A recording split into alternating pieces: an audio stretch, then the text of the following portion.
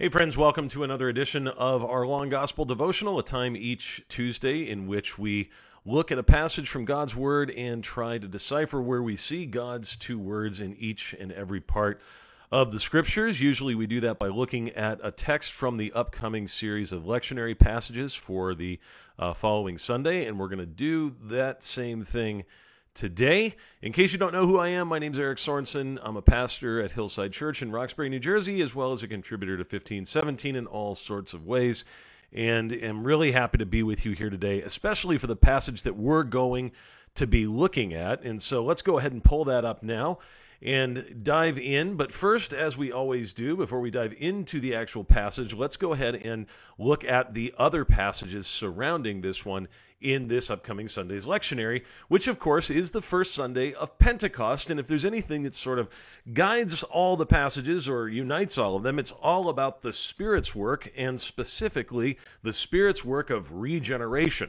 Now, maybe some of you have kids and you've seen the cartoon that I'm referencing in this slide, but this is, of course, from the great movie, one of my favorite animated movies of all time, The Iron Giant.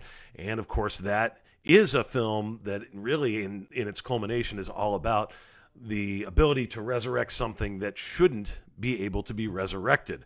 And there's a lot of that going on in our passages this weekend. So first, if you look at the Psalm 139, one of the most famous Psalms, you can read things like in verse 7 that say, "Where shall I go from your spirit, or where shall I flee from your presence?" The idea is that God is sort of like this gigantic Sherlock Holmes that knows everything about us that we cannot hide even if we wanted to, as the rest of the Psalm will go on to say, and that it's His Spirit that is able to do this searching work that knows us so intimately. We also have John 15, verses 26 and 27, and 16, 4b through 15, part of Jesus' upper room high priestly prayer, in which he talks about what the Spirit will do. And if you could sum it up, he basically says, on the one hand, when he comes, he will convict the world concerning sin and righteousness and judgment. On the other hand, he will glorify me.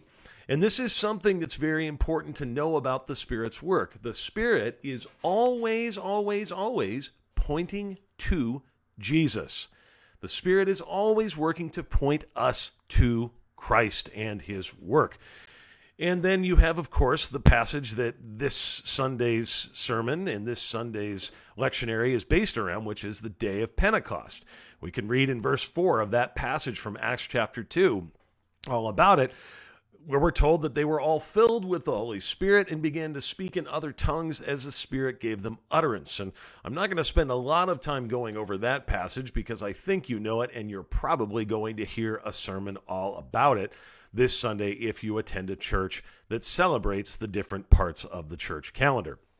But what we are going to look at is the Old Testament text. Now, usually my good buddy Chad Bird is the man for the Old Testament, and in fact, I'm certain that he could do a much better job with what I'm going to talk to you about today than I can. But nevertheless, I checked with him before I decided on this passage. I said, if you're not going to go over Ezekiel 37 this week, I'd like to take a shot at it. He said, I'm not, and I'm happy to let you do it. And so we're going to look at one of my absolute favorite passages from all of the Old Testament, about the valley of the dry bones, found in Ezekiel 37, verses 1 through 14. Of course, highly appropriate as we'll read the story as we think about what happens on the day of Pentecost in God's ability to bring new life to people. So, little context, Ezekiel is a prophet from the priestly class of Judea. He is a prophet of law and gospel par excellence, folks. I mean, nearly 35 chapters of his book is basically dedicated to proclaiming judgment, and pretty sternly, followed by tremendous amounts of gospel in the remaining chapters as he proclaims sweeping promises of God's mercy and forgiveness. And also, he prophesies to the people of God, just to give you a sense of the time frame, that had been taken in exile by the Babylonians in the 6th century. So he is prophesying to a group of people that have gone through quite a bit of dread and despair and have struggled. And part of what Ezekiel's there to do is to encourage them. And just for kicks, I suppose it also is worth mentioning that Ezekiel is also quoted, inaccurately by the way, in Pulp Fiction, when Samuel L. Jackson at least claims to be quoting Ezekiel 25:17. But that's not important for our purposes here. I just thought I'd mention it. All right, so let's dig in. Ezekiel 37:1-3. The hand of the Lord was upon me, and he brought me out in the spirit of the Lord and set me down in the middle of the valley. It was full of bones, a place of great death and destruction, obviously. And he led me around among them, and behold, there were very many on the surface of the valley, and behold, they were very dry. And he said to me, Son of man, can these bones live? And I answered, O Lord God, you know. Now, it would seem, frankly, that the natural response would be, no, these bones can't live. I've never seen that. I've never seen bones suddenly get back together and recreate into life. And yet Ezekiel knows something about God that we often forget. And that is, God is the God of the impossible. He is able to take that which is nothing and breathe new life into it. That's what he does at the creation in Genesis chapter 1. And that's what he continues to do all throughout the rest of the scriptures. And indeed, even today, God is the one who takes fools and makes them into sons. And over and over and over we can go. But you know, when we see this, when we see death, as we saw in Avengers Infinity War, when, you know, the great dusting happens, it's natural for us to think there's no coming back from this. Indeed, if you were just to see that part of the last two films in the Avengers series, you would be left with a tremendous sense of despair and doom because death is so final. But Ezekiel knows all things are possible with God. And so, what do we read in verse 4? The word has the power to recreate. Then he said to me, prophesy over these bones and say to them, O dry bones, hear the word of the Lord. Thus says the Lord God to these bones, behold, I will cause breath to enter you, and you shall live, and I will lay sinews upon you, and will cause flesh to come upon you, and cover you with skin, and put breath in you, and you shall live, and you shall know that I am the Lord. You shall know that I am the Lord. So I prophesied as I was commanded, and as I prophesied there was a sound. And behold, a rattling, and the bones came together, bone to its bone. And I looked, and behold, there were sinews on them, and flesh had come upon them, and skin had covered them. But there was no breath in them. This is an interesting picture. So God's word clearly has the power to recreate, and yet, of course, the work isn't done. And it's right here at this moment that I think we get a pretty accurate picture of all of humanity. This isn't only a picture of Judah as they are led off into exile and death and destruction is left in their wake, but in fact, this is a picture of all of humanity apart from Christ. As Ephesians 2, verse 1 clearly says, to all people, you were or are dead in trespasses and sins. Not unconscious, not wounded badly, but in fact dead in trespasses and sins.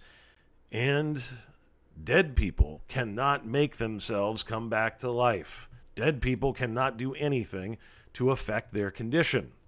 And yet that is the word that Scripture uses to describe our plight as sinners apart from Jesus.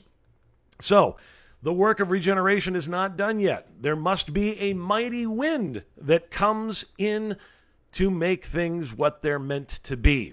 Verse 9, then he said to me, prophesy to the breath. Now that word breath in Hebrew is ruach, and the word can be used it's sometimes translated breath, sometimes wind, and most importantly for our purposes here, spirit. Spirit. They're used synonymously and interchangeably.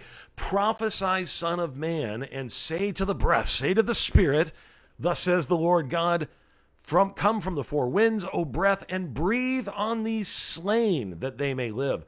So I prophesied as he commanded me, and the breath came into them, and stood on their feet, and they lived and stood on their feet, an exceedingly great army. Well, now the work of regeneration is complete because the Spirit brings life. The breath of the Lord breathes life.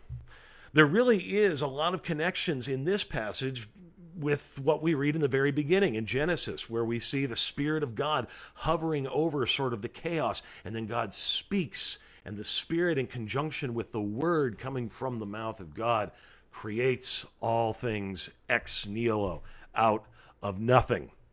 And so the question I want to ask is, how and why does God bring new life? Well, God brings new life very explicitly in this passage, but this is a biblical theme everywhere, through his word by the power of the Spirit. And there's three ways that we see this word really displayed in Ezekiel's prophecy. In Ezekiel 36, you're going to see the water word displayed. Verse 25 puts it this way: I will sprinkle clean water on you, and you shall be clean from all your uncleannesses, and from all your idols I will cleanse you. That is a clear reference, maybe the clearest reference in all of the Old Testament, to what God does in baptism, what we call the water word. It is not just water, it is the word and the water in conjunction, powered by the Holy Spirit, that is able to bring new life. You have, of course, the preached word, which is on display in our passage today in Ezekiel 37, as Ezekiel prophesies and stuff happens. And then you actually have an allusion to the Lord's Supper, or the bread and wine word, found in Ezekiel 45, verses 1 through 25. Someday I'll go over that passage with you and show you what I mean, but you can look it up and, for now anyway, take my word for it. But the word and the sacraments are all in here in Ezekiel, as God promises to bring about a new covenant, a new way of living, a new way of life, indeed rescue from their death.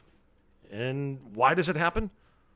Well, because God is a gracious God. Indeed, as God begins to talk about how he's going to reverse the children of Israel's fortunes, he says in chapter 36, verse 22, he wants to make it abundantly clear, it is not for your sake I'm doing this.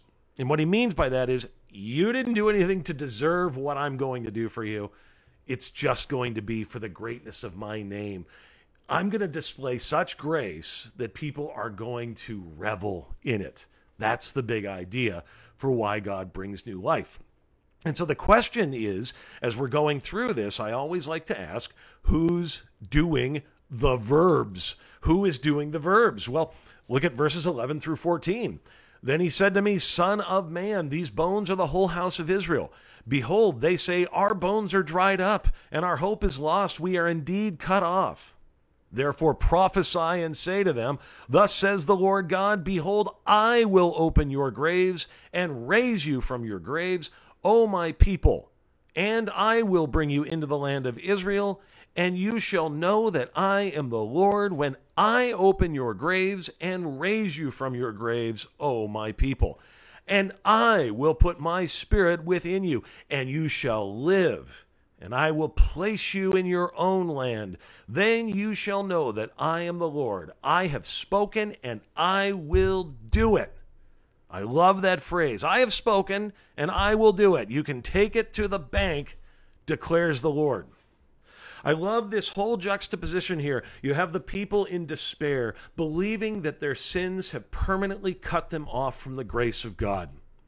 Indeed, there's going to be times in our lives as Christians where we might be prone to thinking the same thing. When we go through really hard stuff, when we even go into things like drought or despair or exile, like the children of Israel did, it's tempting to think maybe this is evidence that God is against me.